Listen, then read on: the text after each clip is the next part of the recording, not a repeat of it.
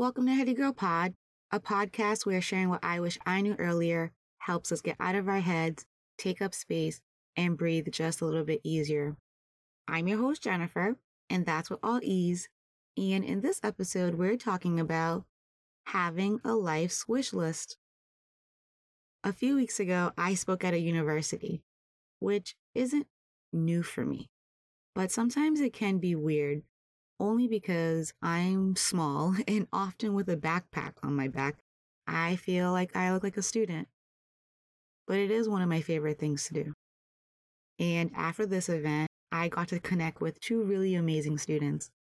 We exchanged contact information, and recently one of them reached out to me with a really sweet note. And because our conversation was heady, of course, one of the takeaways I got from her note was daring to be directionless, excitable, and fanciful. That was her suggestion for me. And can I tell you how much I needed that? It might sound silly, but that's exactly what I've been craving. Just being. And if I'm honest, while it sounds like it should be easy to do, right? Just be. It's actually really hard and scary.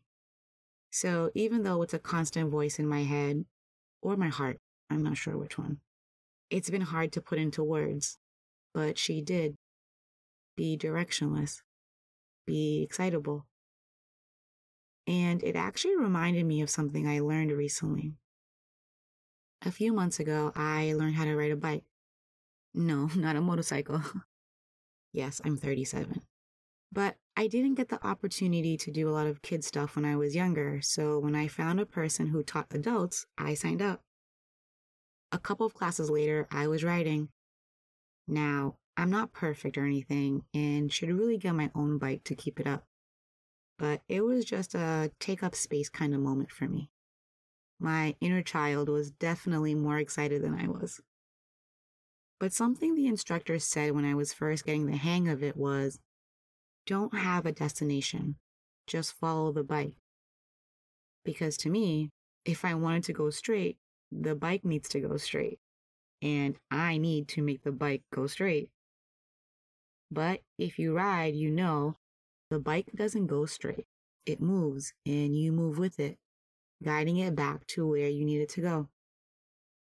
I was on the bike, just learned how to balance, and now repeating in my head, no, actually repeating out loud, don't have a destination, don't have a destination, don't have a destination.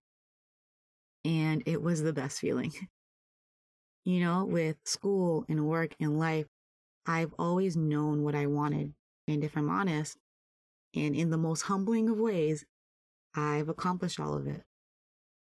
Except a PhD. I wanted that too, but maybe not so much anymore. I'm trying to get information out of my head, not spend more time and money filling it up. But who knows? Maybe in the future. Anyways, I am truly blessed and honored and so grateful for everything that I have accomplished, for everything that has come my way. But now what? What do you do when you're heading into the second phase of your life and you've done everything you thought you wanted, checked off all your goals? Maybe you go directionless and you get excitable about all the possibilities that life has to offer. I think that's where I'm at, or at least where I've been heading. Deciding what I want without direction. Following the bike, riding with no destination.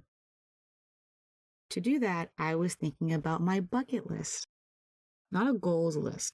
Again, been there, done that. I'm talking about the things we say we want, but in our head we feel like that would be impossible. In the spirit of talking about things that make me smile this week, I thought I'd think about that list and share it with you. You know, keep me accountable. So here it is. 5 things that I want to do in life that sometimes feel impossible, but I still want. Number 1, nomad living. I wouldn't consider myself an adventurous person, but I don't know why not having a permanent address intrigues me so much. whether it's short-term rentals or a tiny house on the move, like a van or a school bus turned into a home. Like, that just sparks so much curiosity in me. And I'll be honest, it sounds a little scary and confusing. Like, how do you get water and electricity and those things? Okay, so maybe it doesn't have to be a van life situation, but a tiny home somewhere would be cool too. So yeah, number 1 is nomad living. Number 2 is staying at Giraffe Manor in Nairobi, Kenya. I love giraffes. And this is like a newer thing for me.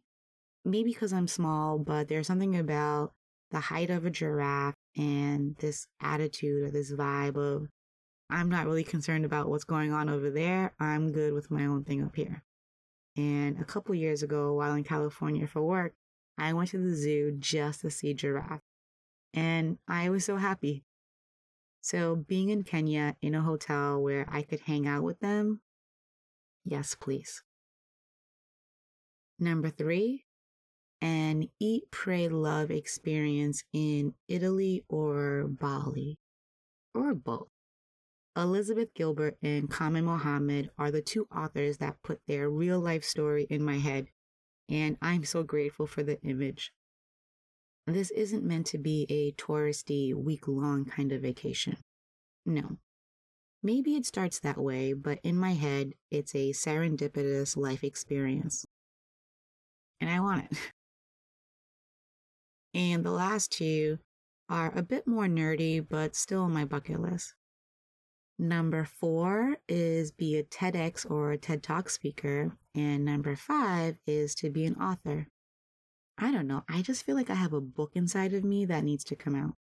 Not a novel or anything like that. I don't know, maybe. But something to write.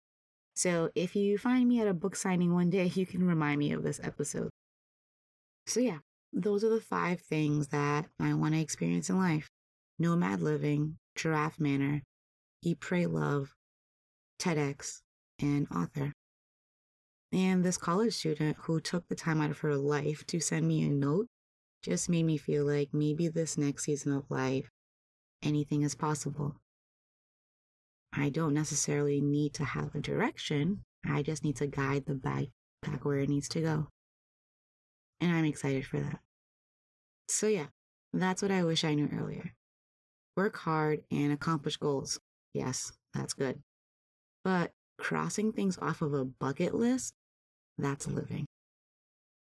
And hopefully, now you know it sooner. Well, that's it for our episode today. Thanks so much for listening in. Be sure to follow, and if you haven't already, find me on Instagram at HeadyGirlPod to say hi, send in a question, or share something you wish you knew earlier. Until next time, I hope you find many moments to breathe deep and take up space. Bye.